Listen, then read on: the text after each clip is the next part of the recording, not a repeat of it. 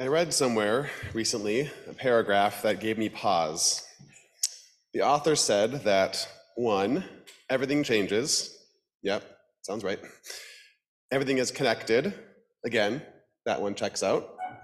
And three, everything returns, just not the same as it used to be. Oof, gut punch. That last thought is just too real sometimes to even think about for too long. But then again, the thought intrigued me, especially in this current moment that we're in where nostalgia is trending as much as it is. I see it all over right now on the internet, in TV reboots from the 90s, which also confusingly includes that 70s show, which was actually from the 90s. Also offline, in 90s music dance parties, fashion, etc. And I also notice an interest or even obsession with nostalgia within myself. A longing for some past time, whether that time was early 2020 or even further back. Maybe you've also recently found yourself wishing for a different time. Maybe a time before you experienced a recent loss, or maybe a time of relative stability. Maybe you find yourself thinking about times that seemed better than now, at least in your memory. If so, I hear you, I feel you, you are not alone. But I want to push back against this nostalgia a bit today by wondering if we're not just falling into the trap of longing for a time when we didn't feel so vulnerable.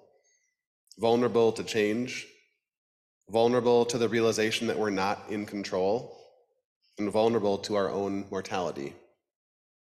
How can we accept the feelings of vulnerability when they arise? This is no easy question, but let's just pan out for a second. How are we vulnerable? Globally, culturally, nationally, communally, with our neighbor, with ourselves? It's pretty hard to dispute how vulnerable we are when a single tweet can affect our economies. Global climate change is constantly worsening, putting us into progressively more danger every day. Mass shootings continue to take the lives of our fellow Americans. We are definitely vulnerable, but how we respond to that vulnerability has deep meaning.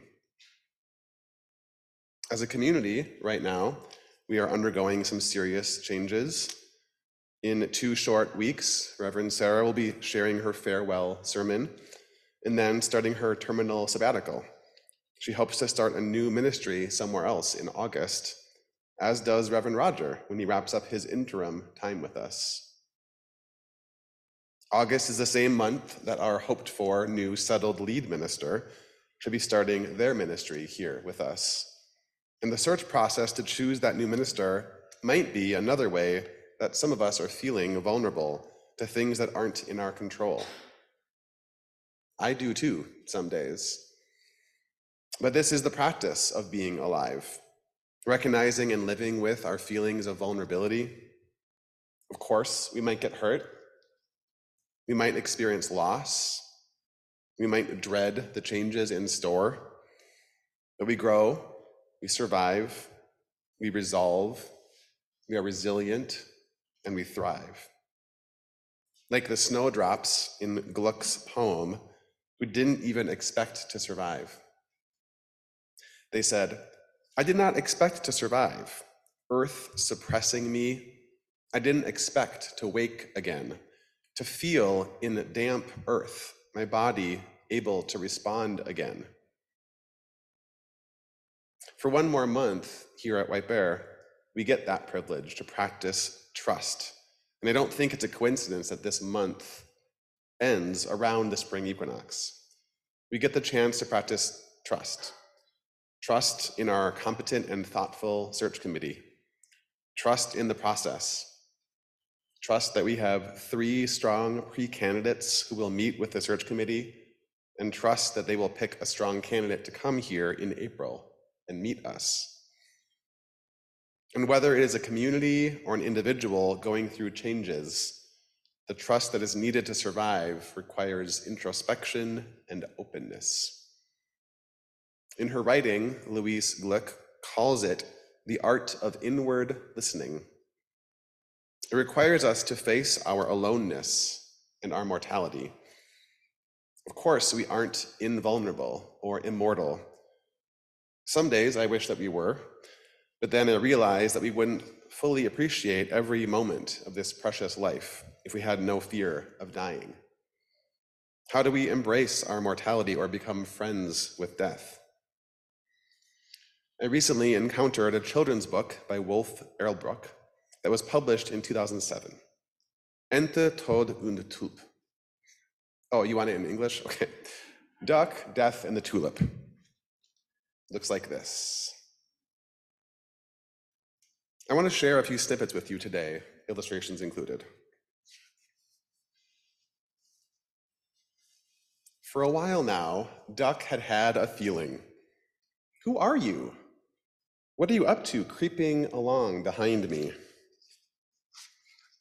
Good, said Death, you finally noticed me. I'm Death. Duck was scared stiff. And who could blame her? You've come to fetch me? Oh, I've been close by all your life, just in case. In case of what? Asked Duck. In case something happens to you. A nasty cold, coughs, an accident, you never know. Are you gonna make something happen? Oh, life takes care of that. The coughs, the colds, all the other things that happen to you ducks. Fox, for example. Duck tried not to think about it. It gave her goosebumps. Death gave her a friendly smile. Actually, he was nice, if you forgot for a moment who he was. Really quite nice.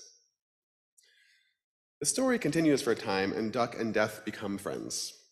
They travel everywhere together, they go swimming in the pond, and when Death gets cold, because Death is a skeleton, Duck lays next to him to warm him up. The next morning, Duck awakes, happy to find that she didn't die in her sleep, and they begin to chat. Duck tells Death some of her theories about the afterlife. Death just looks at her. Then they climb a tree, and Duck starts pondering her mortality. They could see the pond far below. There it lay, so still and so lonely. That's what it will be like when I'm dead, Duck thought.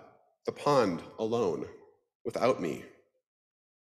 Let's climb down, Duck pleaded after a bit. You can start having strange thoughts in trees. Summer was ending, and they went less and less often to the pond. They sat together in the grass, saying little. When a cool wind ruffled her feathers, Duck felt its chill for the first time. I'm cold, she said one evening. Will you warm me a little? Snowflakes drifted down. Something had happened. Death looked at the duck. She'd stopped breathing. She lay quite still. Death stroked a few rumpled feathers back into place. Then he carried her to the great river. He laid her gently on the water and nudged her on her way. For a long time, he watched her. When she was lost to sight, he was almost a little moved. But that's life, thought Death.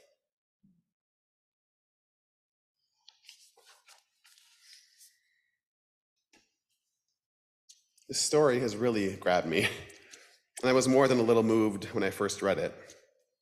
The symbol of the tulip, not unlike these amaryllis and paperwhites that I plant every winter for myself, remind me of the beauty that is there, hiding sometimes, about to break open and bloom. And Death in the story is carrying this tulip for most of the story, and for me, it has been a symbol that beauty, like death, is with us for our whole lives. Death and tulip, beauty and mortality are interconnected and inescapable. Which brings me back to the poem that Nico read for us from the 10th century by Izumi Shikibu. Although the wind blows terribly here, The moonlight also leaks between the roof planks of this ruined house. The house is not impenetrable. There are gaps and cracks in the planks. It is vulnerable to the pain of the wind, but it is also vulnerable to the beauty of the moonlight. What a striking image in such few words. And I think our fear of mortality also relates to our fear of being alone. We don't like the feeling of vulnerability when we're alone, but that's where the richness is. That's where we can practice being alive. There are numerous facets to the vulnerability of being alone. First of all, there is the profound depth there. Not everyone loves spending time with themselves, which reminds me about the best advice I've ever heard for college students, or really anyone for that matter. Take yourself out on a date. Go to dinner alone, or a movie, or a play, a museum, or even a nature walk. Get comfortable with yourself. It's the longest relationship you'll ever be in for the rest of your life. Get used to it. Some people don't like what they see when they're fully alone, without people or devices or books or other content or input, just you and your thoughts. Facing that aloneness can be scary for some, and it's a worthy and worthwhile thing to explore every once in a while, whether on a silent retreat or a solo camping trip, or even in a daily meditation practice. This is step one.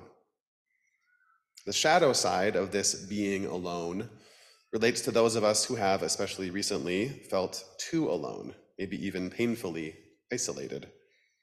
We have too much alone time, some of us. We actually need to risk telling others that we need them, that we need support and community, kindness and solidarity, shared meals and a listening ear. For that reason, and just for a few moments, we're going to engage in a practice of shared vulnerability today.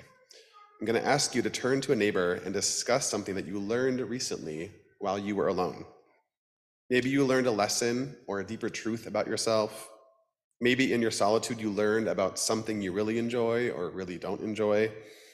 We're just going to take about 2 minutes here so that each person has about 1 minute to share. If you're participating on Zoom, feel free to share what you learned in solitude in the chat box and witness the learnings of others as well. I'll bring us back together in just about 2 minutes with the bell. Feel free to turn to a neighbor you know, or maybe even one you don't know if you want extra points. I'll bring you back in 2 minutes. What is something you learned recently while you were alone? Thank you for engaging in that practice. It's always fun to look out and hear all the conversations and connections. You know, we talked a bit about people who are maybe feeling too alone, and there's also people who are too often with people and need some alone time. It might feel weird to ask for alone time if you live with a partner or roommates or kids, but we all need it. Our alone time is when we connect to our truest self, to the self who came into the world as an individual, who can choose to live as an individual, and who will die one day as an individual. This self deserves our attention, our care, and our curiosity. Kind of like an amaryllis or a paperwhite or the snowdrop in Gluck's poem, our self needs water and sunshine, pruning and tending, so that we can truly blossom, remembering after so long how to open again in the cold light of earliest spring. Afraid, yes, but among you again. Crying, yes, risk joy in the raw wind of the new world. May we all risk joy despite the raw wind of the new world. May we remember how to blossom again despite not believing or expecting that we'll survive. May we find the moonlight sneaking through the gaps between the roof planks. May we befriend our mortality and find the tulip that death carries with him. May we find the stillness and the silence. And may we learn the lessons that solitude and community have in store for us. May it be so, and make it so. Amen.